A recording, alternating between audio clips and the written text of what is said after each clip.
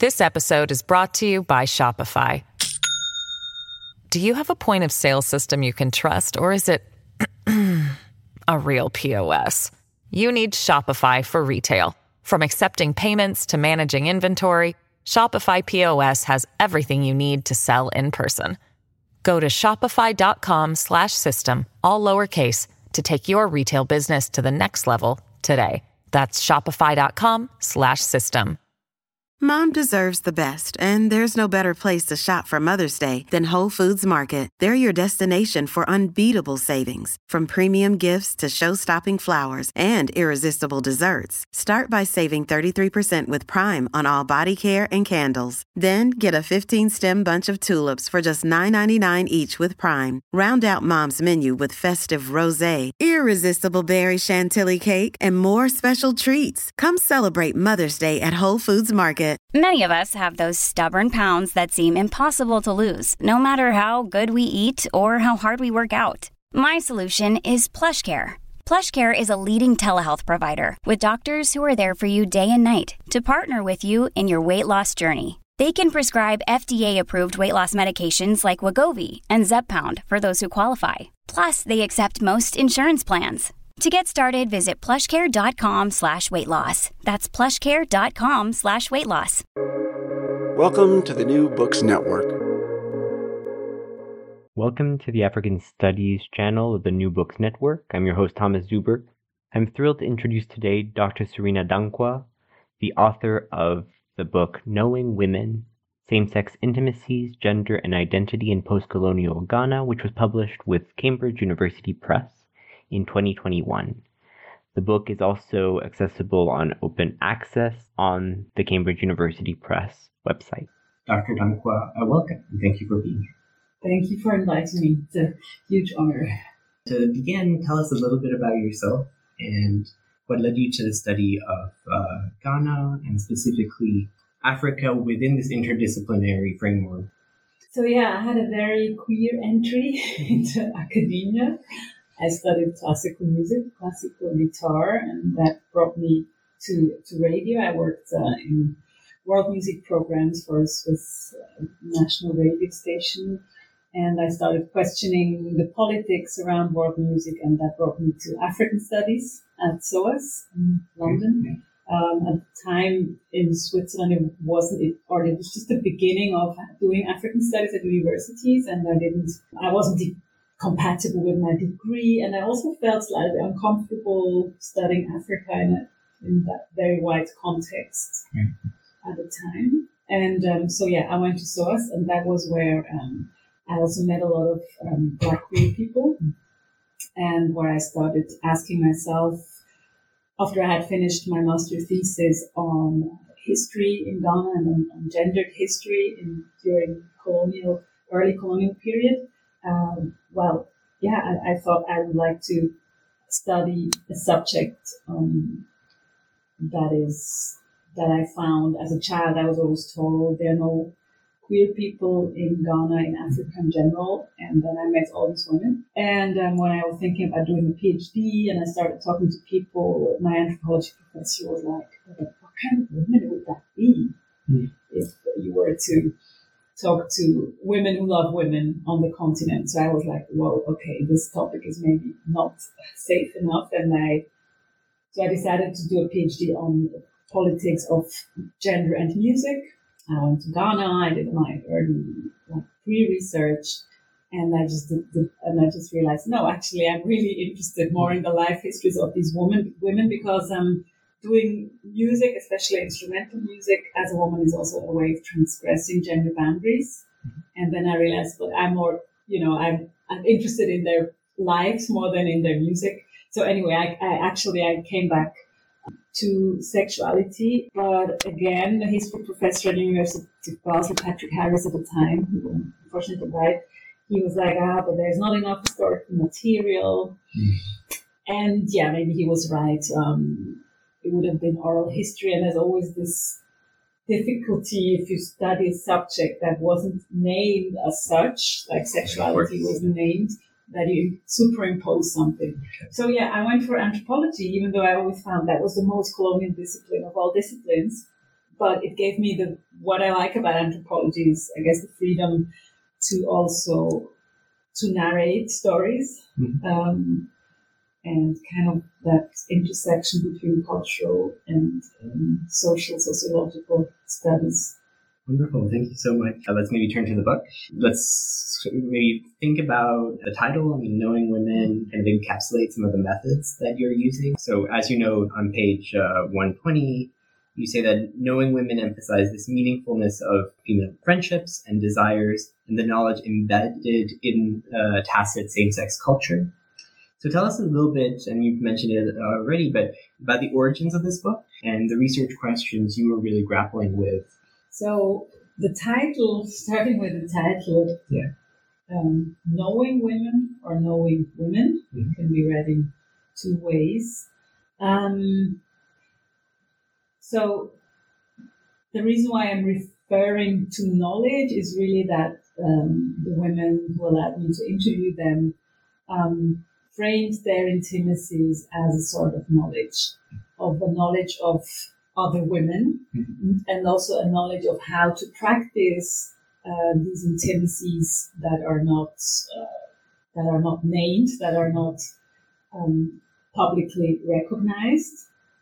It's also a way of, or it's also about knowing your own desires and knowing how to pursue them despite these obstacles. So it's not just in the sense of wisdom of women, but it's more like knowing women also erotically and knowing your own desires and other, just an awareness of the mere fact that two women can actually love each other, because there's not a lesbian discourse that you could easily tap into. And I spoke to some women, I interviewed some women who were like, oh, other people do that too. You know, I kind of thought that's my invention and that's my treasure and something that is dear to my heart. And you can't compare that to lesbianism or whatever, you know. But yeah, one of my research questions was certainly when I realized in Ghana that there was no readily available queer activist community, or certainly not an activist community that was female headed or where women were visible. I realized sexuality might not be the right concept to even approach these intimacies, and most women spoke about their practices and their lovers as friends. So friendship became an important tool to look at same-sex intimacies between women, and also the term supi, which I found early on, or which a term I was kind of familiar with, and it's mostly associated with boarding school intimacies between girls. I also heard it used in the context of boys, but much less.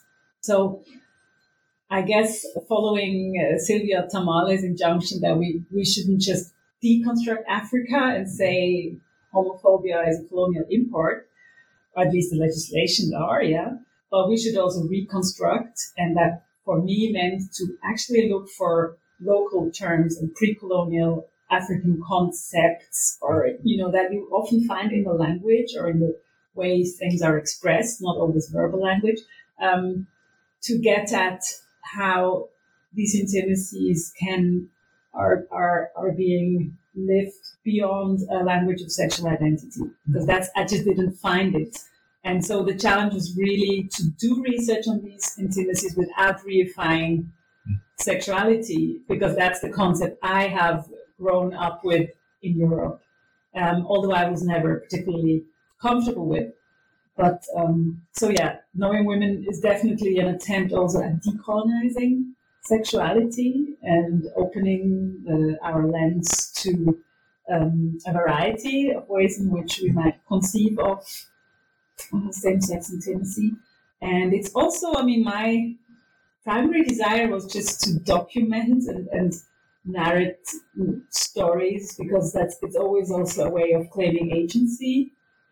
And of course, then the problem comes in, who am I to tell other people's stories, and the problem of othering. And even if my father is Ghanaian and I worked in Ghana for part of my childhood, I was very much aware of the privilege I had in all this and the differences. So that was also a big part of actually writing this book. How could the women, I'm still in touch with a lot of them, how could they profit from me doing this research? And that's still a question that is, So nowadays I'm trying to do readings and fundraise at the same time, although I don't have any kind of development in project.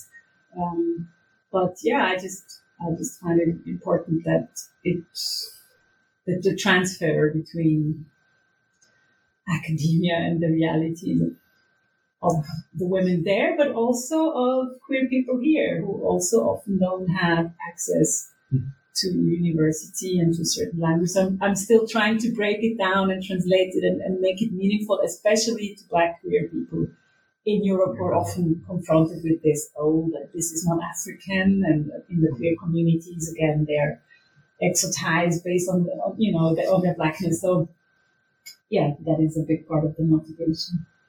Yeah, thank you so much. So I think let's talk a little bit about the life histories that you collected, or at least your practice in both talking to your respondents about their life histories. And you notably discuss this sort of method of verbal discretion, indirection, to notably discuss this multivalent sort of questions of love, friendship, intimacy. And so I thought, for example, you have an example of you showing a picture of yourself to kind of elicit some of the conversations that can only be brought up kind of sideways or through suggestion. Mm-hmm. How did you go about doing this research, and what were the ethical stakes? So I don't know whether showing pictures of myself was already a methodology, but right. What I was very aware of, if I'm asking someone else for them to tell me their life history, I also should share a bit of, or that's also the cultural expectation when you come into someone's home. In that context, you tell your arrival story. Whenever we visited my grandmother, we sat down, we drank a glass of water, and then we tell what brings us there. So in the interviews, I was also always telling my story and what brings me there. And because I didn't want to impose that what they should talk about, but I wanted to signal that, to me, intimate relationships are a relevant part of a life history, and not just what degrees you have or not have, and what business or petty trading you started, in that case often. The interview was actually, I only interviewed people once that we had a rapport and it was established that this is a topic that I find relevant, whatever they called it. Mm-hmm. And so when I introduced myself, I also kind of outed myself, but as you said, there is this verbal indirection, this discretion, that it's not something that should or can be named and called out like that. So showing pictures was sometimes of my family as well, but also of friends, and they could sense that some of these friends were what we would say more than just friends, and they would react to that, and that was an entry for me to say, this is an intimate friend, this is a close friend. You often had reactions where women would also start talking about their friendships and how life-saving or how important they were. Another thing was that I worked together with, I never know how to call her, research assistant, research associate. She's just she didn't study social sciences, and she was in Polytech for a while, but we met through a mutual friend, and she offered to help me with this research, and luckily I had a grant so I could pay her, and we really became like a research team.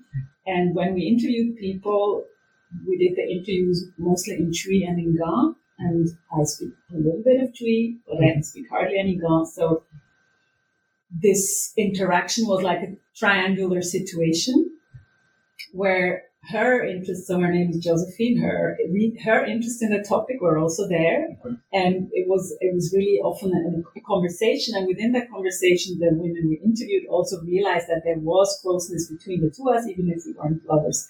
And that was also often something that was picked up on. So that was also an indirect way of stating these kinds of relationships are matter and are important, and of creating a bit of a home social space. I think you mentioned Sylvia Tamale, and another key figure that seems to appear a lot in your book is Audre Lorde. Mm-hmm. And I was wondering, you notably cite Audre Lorde and the uses of the erotic in kind of bridging this friendship erotic of the field work, especially, and as you say on page 21, in kind of being aware of the deep awareness of the intersections between the affective and material needs and desires. And so I was wondering how you understand your practice and your work as grounded in womanist and queer feminist approaches, and how crucial that is to your work. Yeah, I think that is really a foundation to my understanding of these intimacies. As I earlier stated, how disciplines I was find I had more of an anti-disciplinary approach, but feminist perspectives from different parts of the world were definitely important to me. So Audre Lorde as an Afro-diasporic perspective, and then on the other hand, Nigerian feminists like Ifeoma Dume, who also have a critique towards Black American lesbians, and who especially I focus a little bit on this critique by Ifeoma Dume, who says, well, Audre Lorde is usurping the meanings of so-called women marriages in Africa, which have been found in over 40 societies, and they are rooted in kinship and inheritance rules, where a woman could then take on a masculine role and have children with a woman, even though the biological father would be another person, but she would still be considered the social father and the female husband. So anyway, I thought this was an interesting point where Ifeoma Dume is understandably quite angry at Audre Lorde, but at the same time, she's not seeing that Audre Lorde has been marginalized by the same type of mainstream second-wave feminism that wasn't particularly intersectional at the time. These discussions definitely formed me and brought me actually into academia. After all, it was gender studies that I was interested in because I could see how questions of power, not just around gender, but all sorts of power relations could be discussed there, and that's where you have a lot of feminists. And nowadays, I'm thinking, while I was starting to do the research, I was looking more towards queer theories, queer feminists, and the longer I worked on it, the more I realized how I needed to look at African feminists, even though it's only very recently that African feminists have explicitly started talking about queer intimacies, and that's where Sylvia Tamale comes in. Unfortunately, her book, Decolonization, Afrofeminism, only came out after I finished writing it, but she was definitely an inspiration.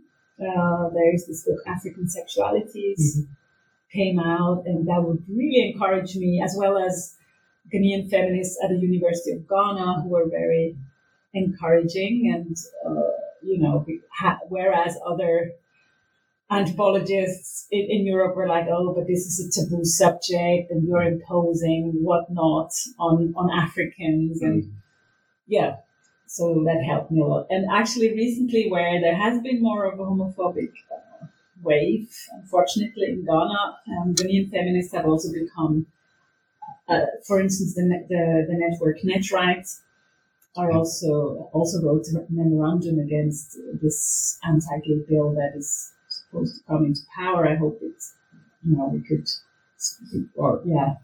that it will not, but it's still pending. So anyway, I think that was the main inspiration, and the people I tried to be in conversation with Thank you. And I think that leads us to at least the first chapter of your book, where you really give a history of where we're at now in Ghana, at least in terms of the anti-gay discourse that becomes so prominent in terms of public discourse and the laws that are happening currently. And you notably mention a context of growing sexualization of the public sphere, the term, and this, and kind of counterbalance it potentially with this repurposing of Western gay rights by Ghanaian LGBT organizations. Part of what you show is that there's this shift that occurs in terms of economic realities that are brought about by the structural adjustment programs. So there's these new radios, there's this new place of a form of evangelical Christianity that is more overtly anti-gay. And so I was wondering how this new moment of the kind of post-90s transformed the public discussion around same-sex intimacies. Well, I wrote the book in 2014 when it's actually really a while ago. Yeah. And in the chapter you're mentioning, I'm focusing on an event called the Homo Conference in 2006 that was seen as a bit of a watershed by some researchers where a gay activist kind of came out and was accused of organizing a homo conference. But I mean, yeah, these discussions have started earlier, but it's become ever more aggressive. And you mentioned several factors that have led up to this development. The neoliberal media is also very sensationalist, or that's at least queer activists in Ghana are blaming also the media for heating up an anti-gay climate, even though there's also pro-gay media. And then, of course, charismatic Christianity, which is kind of increasingly obsessed with talking about the sexual. There's also a difference there between new Pentecostal charismatic churches and the older African denominations who are more sticking to this in direction. They might also talk about practices that are not in the Bible, but they would do that in a less direct way. So yeah, you said how did that come about? I mean, one thing we have to remember, I'm not saying that pre-colonial societies were just benign, and we don't know how people who differed from the norm in different ways, how they were treated back then. I found some traces that suggest that at least gender ambiguity was more acceptable, and the main issue was around sexuality was actually reproduction or rather procreation, and people who didn't have children might have been ostracized in the past as well, but it wasn't so much about their sexual choice or orientation that might have not even been seen as that important. So you asked about the sexualization of the public through a charismatic obsession also with sex and with desire. And I think part of the problem is that it's easier to blame individual behavior than exploitative structures and capitalist forces that produce new riches, and while others are losing out. So it's often queer subjects who are scapegoated. A lot of people also talk about moral panic, and the religion and media is definitely involved in that. But I think what has also changed historically, and now that's of course Foucault, is that relatedness and your alliance to a family or a position within a family has become less, it's still important, but it's less defining of a subject. So someone's desires, including sexual desires, consumer tastes, become the hallmark of who you are. And that development, simply put, that the question what you do in bed translates into a political or social identity. That's just a process that is happening everywhere in the world, not just in Africa. And I also think people who refuse that development, that they're supposed to, or that sexuality is actually where they have to organize themselves around, they're also everywhere. But in some contexts, it can be rewarding to adopt a name, so adopt an identity, a sexual identity that can go with certain rights. In Ghana, that is, of course, even less attractive given the homophobic climate. Unless you get funding as an activist, then you can get support through that. But usually, it's not desirable for a lot of working class women, or at least the women I was in touch with. They were very hesitant of putting a label on their practices. So that whole distinction between sexual identity and sexual practice became something that I thought about a lot. And I don't want to make it a dichotomous relationship between identity, the Western have, in the West we have an identity, and there they just have their practices. I think that's, again, a boundary drawing practice of the West and the rest. It's certainly much more complicated than that. And obviously what you do, it does have an impact on who you are and how you identify in some ways, but it's not as straightforward, I think, as it's often portrayed by LGBT activism. Well, maybe that kind of leads us back to the term supi that you kind of brought up earlier on in our conversation. You note notably that supi should be considered as a practice and an intimate same-sex discourse that relies on different models of gift-giving and friendship. And you notably trace this term to girl boarding schools in the 30s, 40s, 50s. Maybe tell us a little bit more about the multiple meanings of that term. And it seems that gift giving is really crucial to some of the definitions some of the women you interviewed gave to it. How is sort of gift giving so crucial to the term and to maybe the broader kind of concept that you're using of becoming a knowing woman? Yeah, you started with a distinction between supi as a public discourse, where supi has become a derogatory term almost. There's also films, Nollywood and Bollywood, Indian film industry, that are picking up on that term, and they have really married supi to lesbianism. Right. So there's this term supi lesbianism.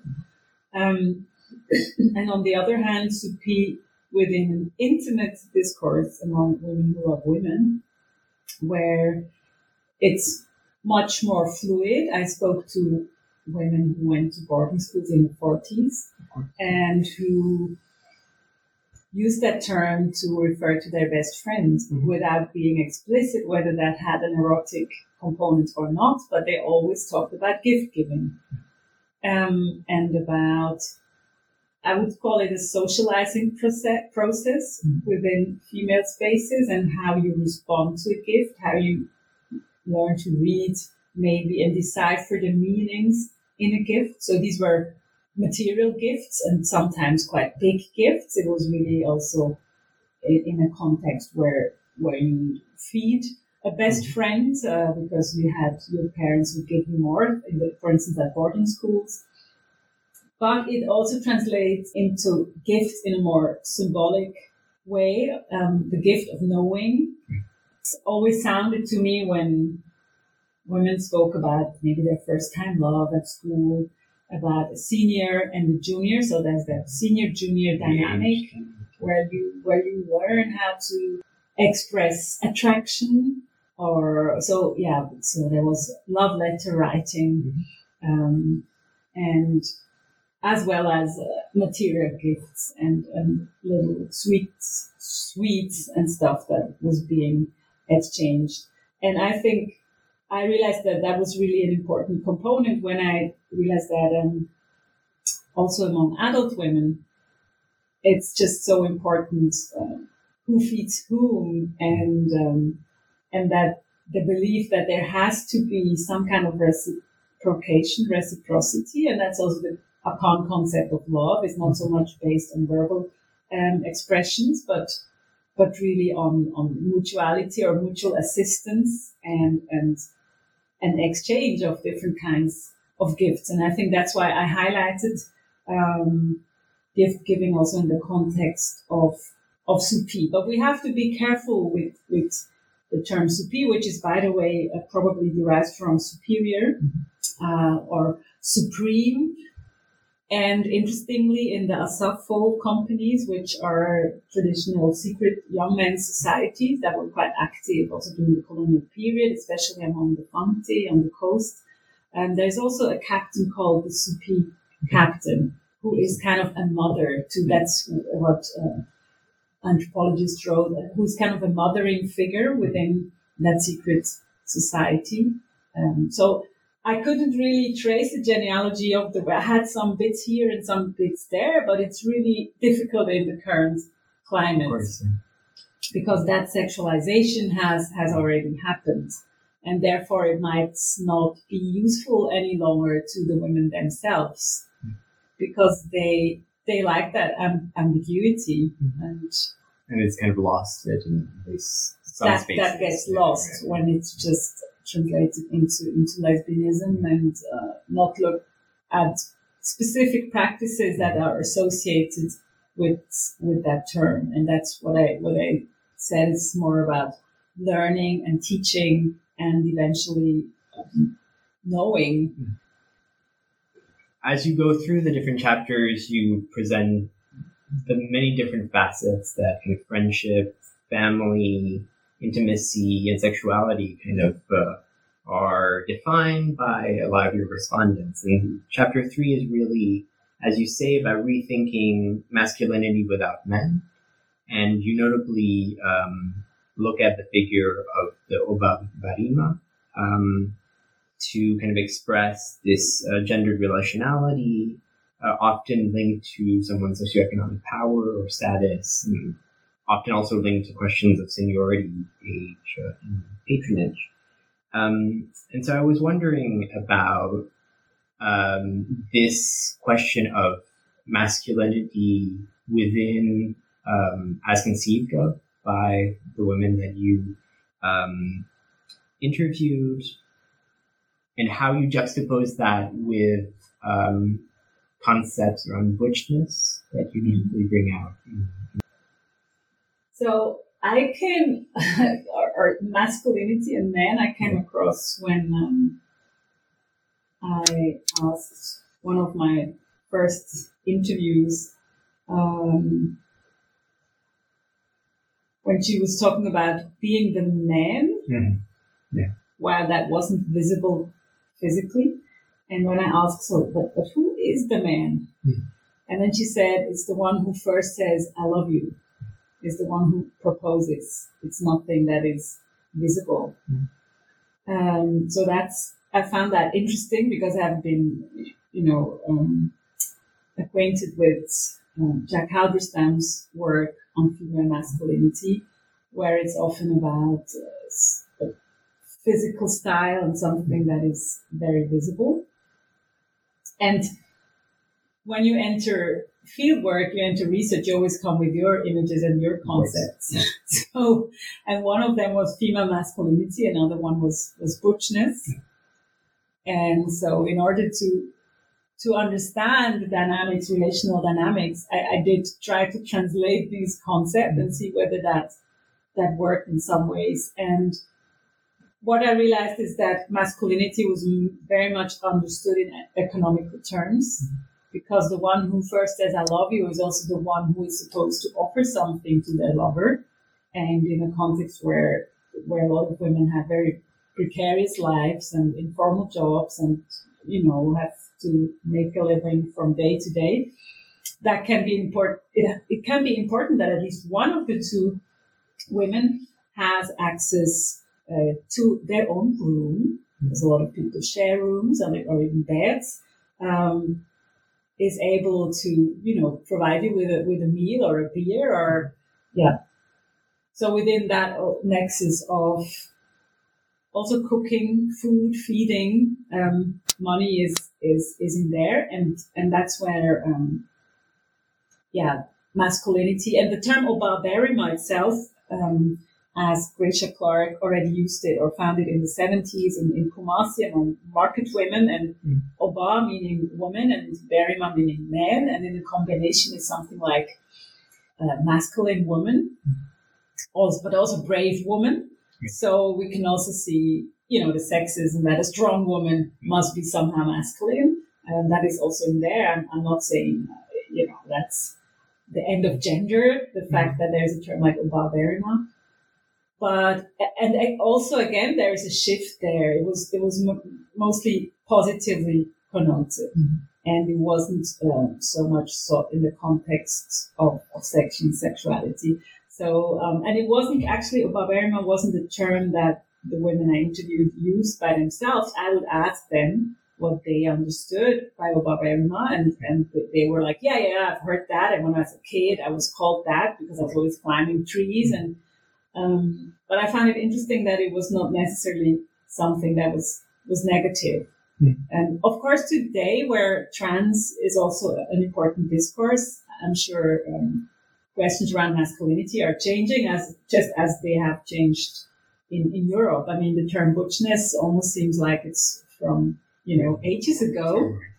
But I liked the whole butch femme theories around also emotional butchness, because it destabilizes that notion of the masculine partner being the one without emotions and or being the man, whereas providing can also be seen as a female quality or as a feminine quality. And here, butchness is often associated with the inability to show feelings, whereas femininity is kind of the expressive partner in a relationship.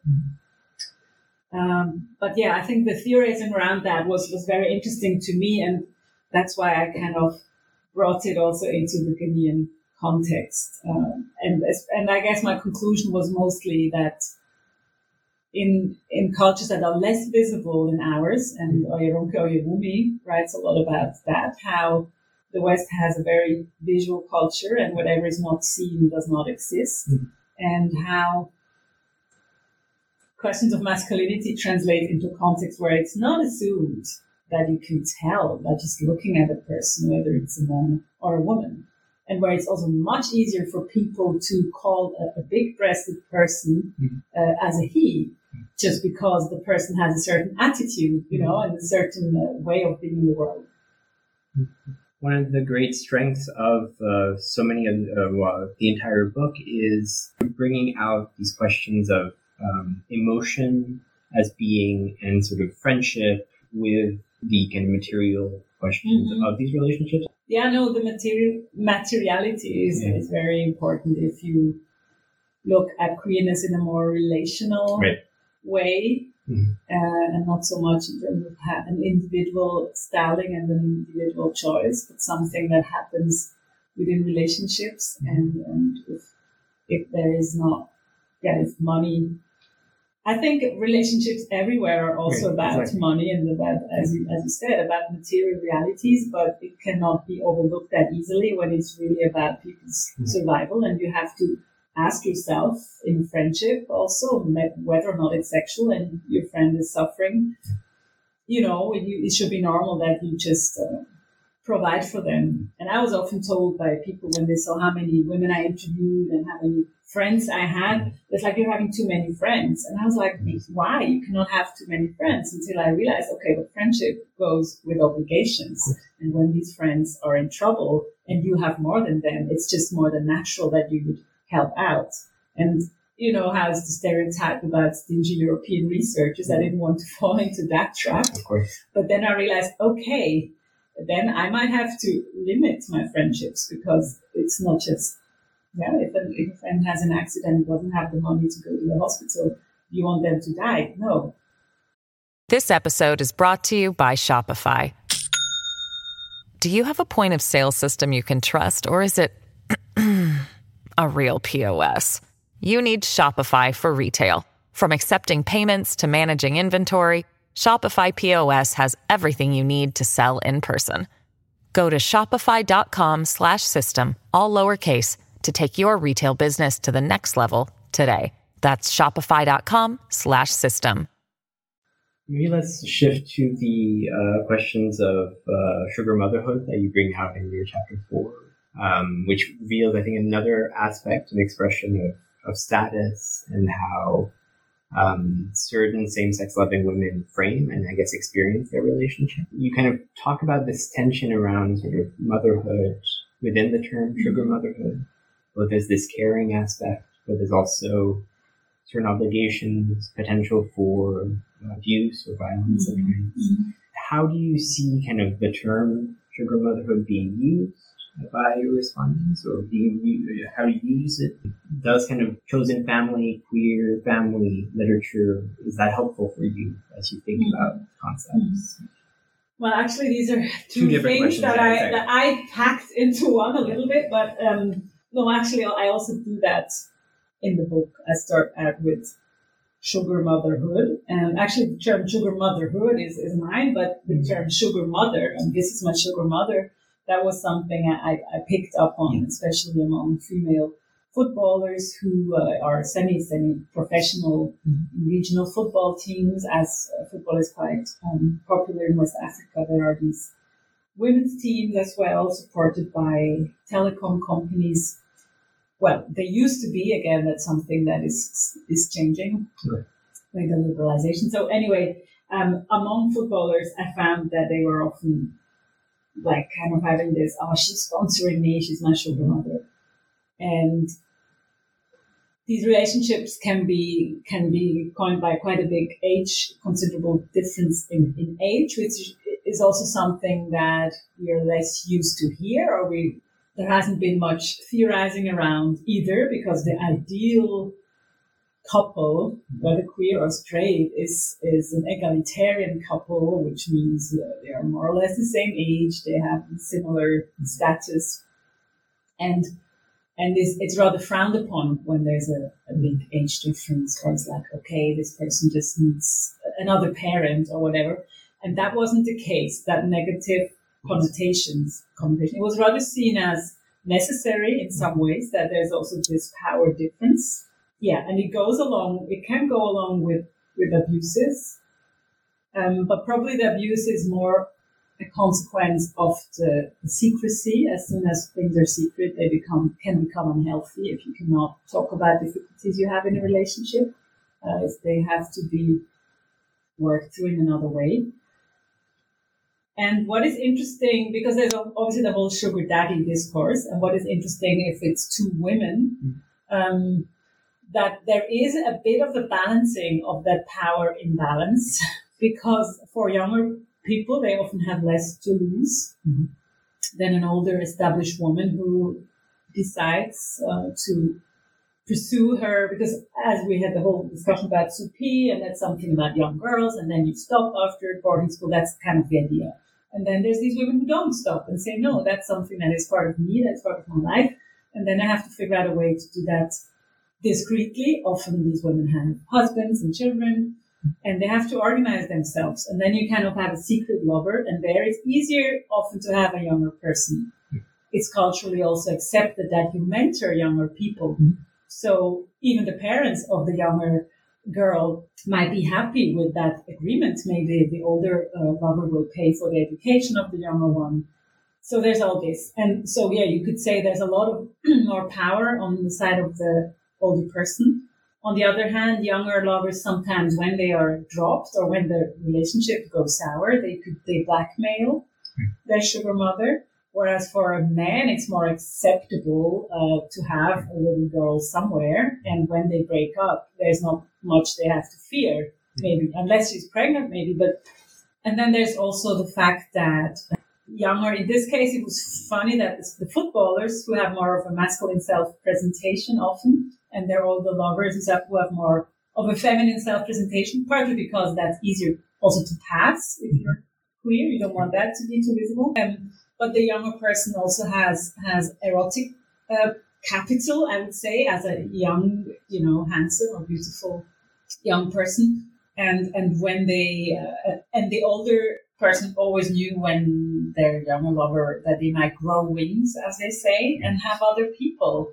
And so often these relationships were also not monogamous, and that's where family thing comes in. When an older lover provides a younger one with money, the younger one will also help her own friends and maybe have her own erotic relationships that are then, where there are dependencies and there's a whole network, because most people are aware that polyamory is there, even if it's not as outspoken as it might be here. And there's also a lot of women complaining about that they want to have stable relationships, modern relationships, and so on. And I can see where that comes from, because, it can be messy if several people have several lovers, but they don't talk about it.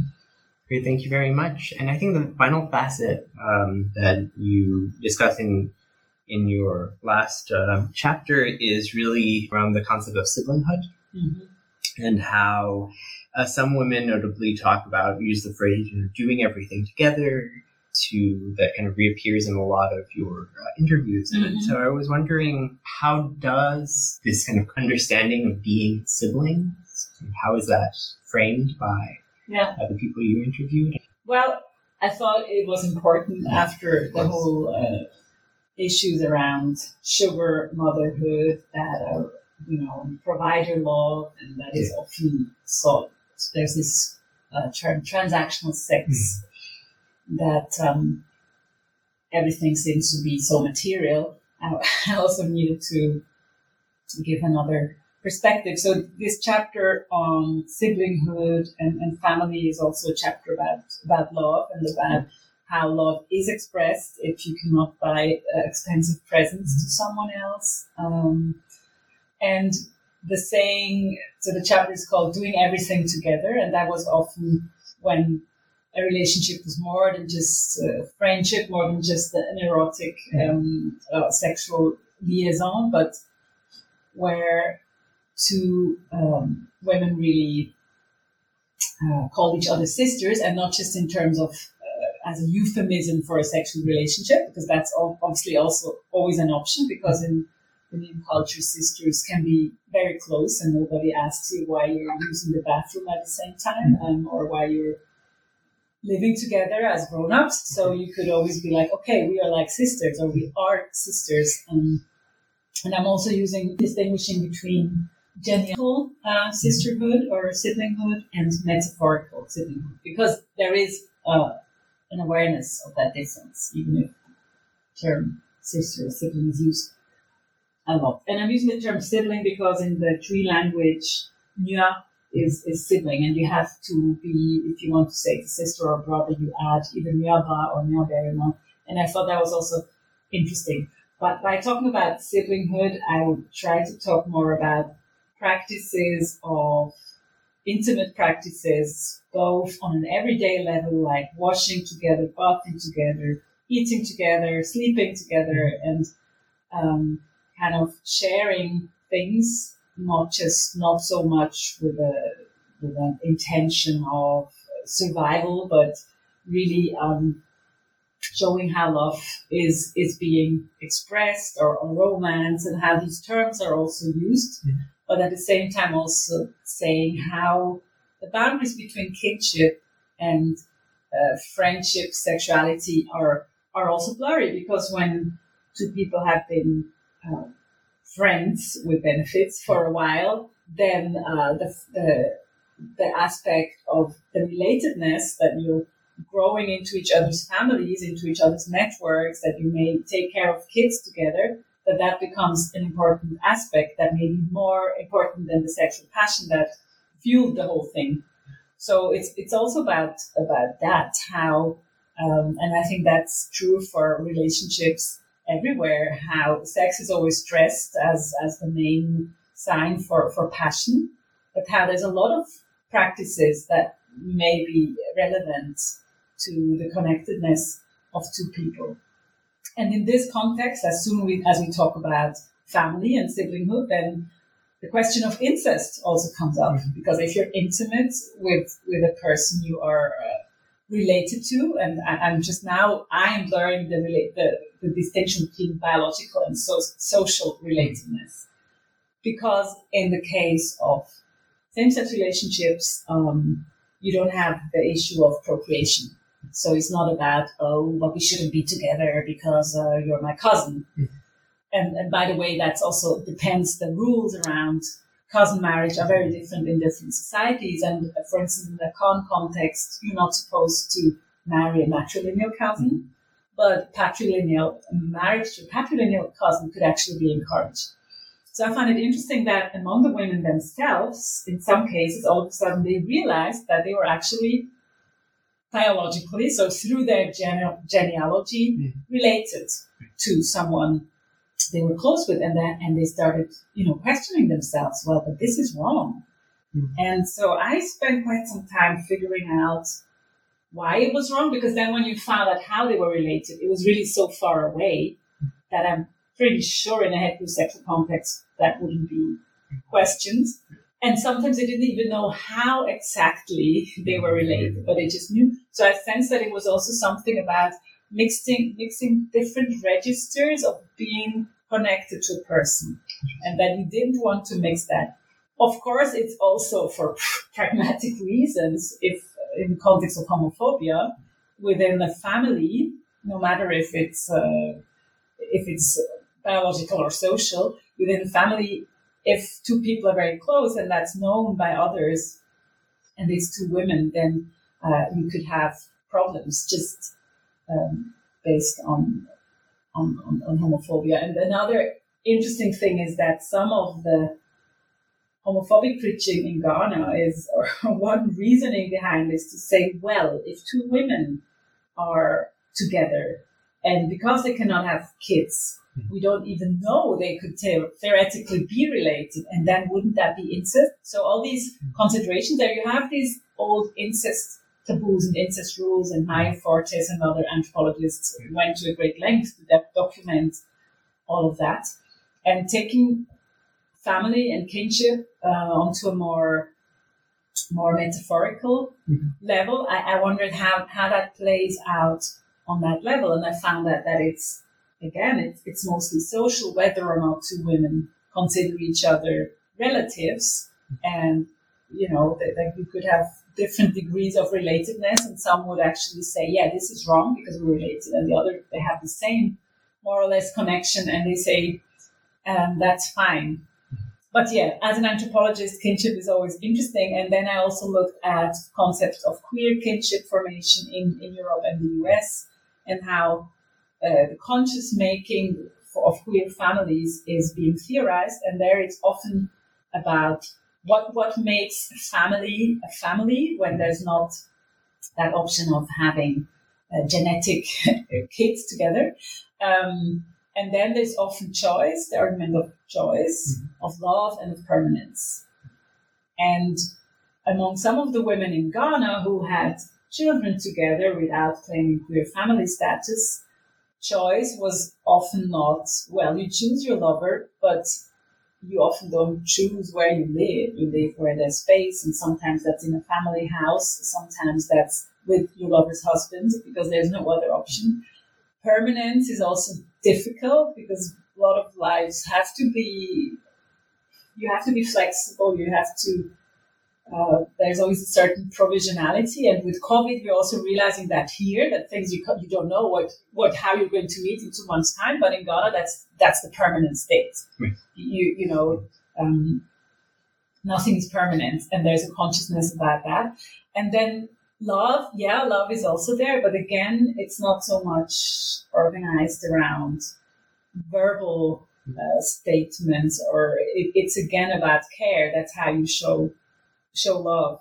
So for me, some of the arrangements, quote unquote, that I met between women who had kids or who took care of each other's elders, I would call that family, but it would never enter new kinship studies maybe it does now, but the classic lesbian, gay kinship literature has another concept of queer family. And again, because we always come with our concepts and we try to, so that was something I felt, something that I would want to work around more.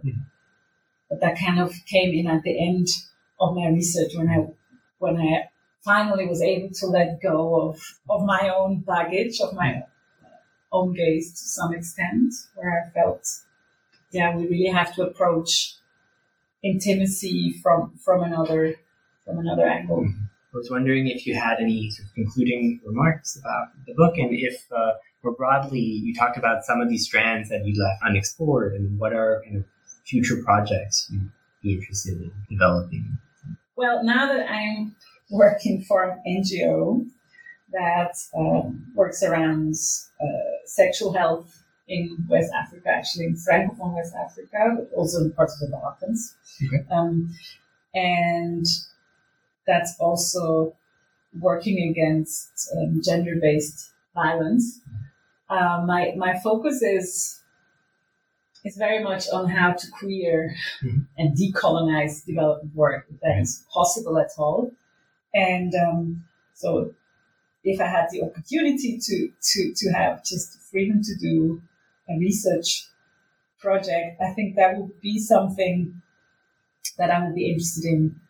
In the development context, there's this concept of gender transformative work, which basically means how can you transform patriarchal and sexist behaviors, and on a household level, how can you inspire men to help in the household, and so on. And that's all good, but there's also a problem with that because it's very heteronormative.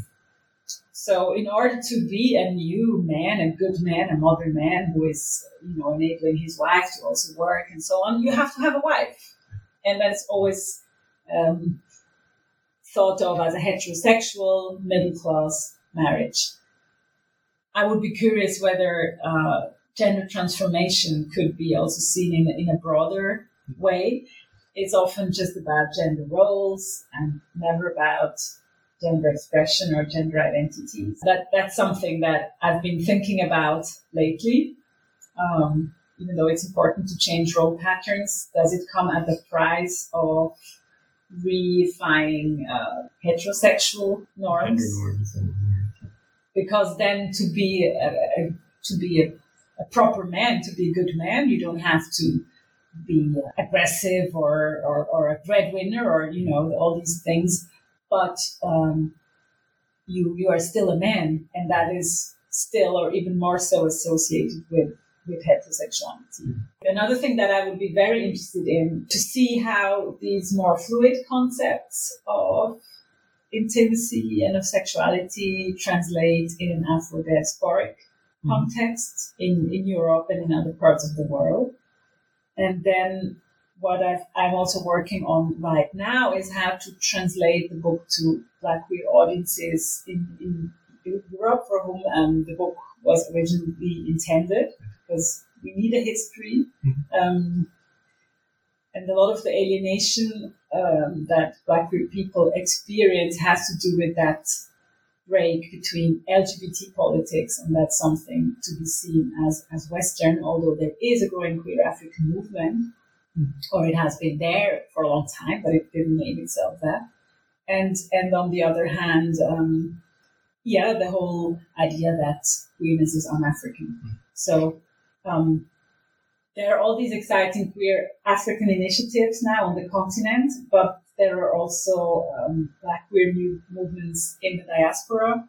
So I'm curious, or now I'm kind of trying to be more in touch with what happens here, also because I live here in Switzerland. So I'm organizing kind of musical performative readings where I'm working together with artists, actors and musicians to try to get something out of these stories that is perhaps easier to tell in a narrative way. And that's also traditional African feminist writers, authors like Amata Edu, who did write about queerness, but there are stories, and that has always been a way of broaching taboo subjects. And although the stories I'm telling are not fictional, by focusing on the details and on the poetry, the language, and how the stories are told, I think that can be quite powerful. So that's not so much research, but that could lead to more research, because I really think we have to rethink queer politics, and art could be a way of going about it in a different way that is less static and less colonial. In some ways. Wonderful. Thank you so much for this very rich and fascinating conversation. Just to conclude, this was a conversation with Serena Dankwa on her book, Knowing Women, Same-Sex Intimacy, Gender and Identity in Postcolonial Ghana, which was published in 2021 with Cambridge University Press. Serena Dankwa, thank you so much for your time. And it's open access. Thank you so much. Thank you.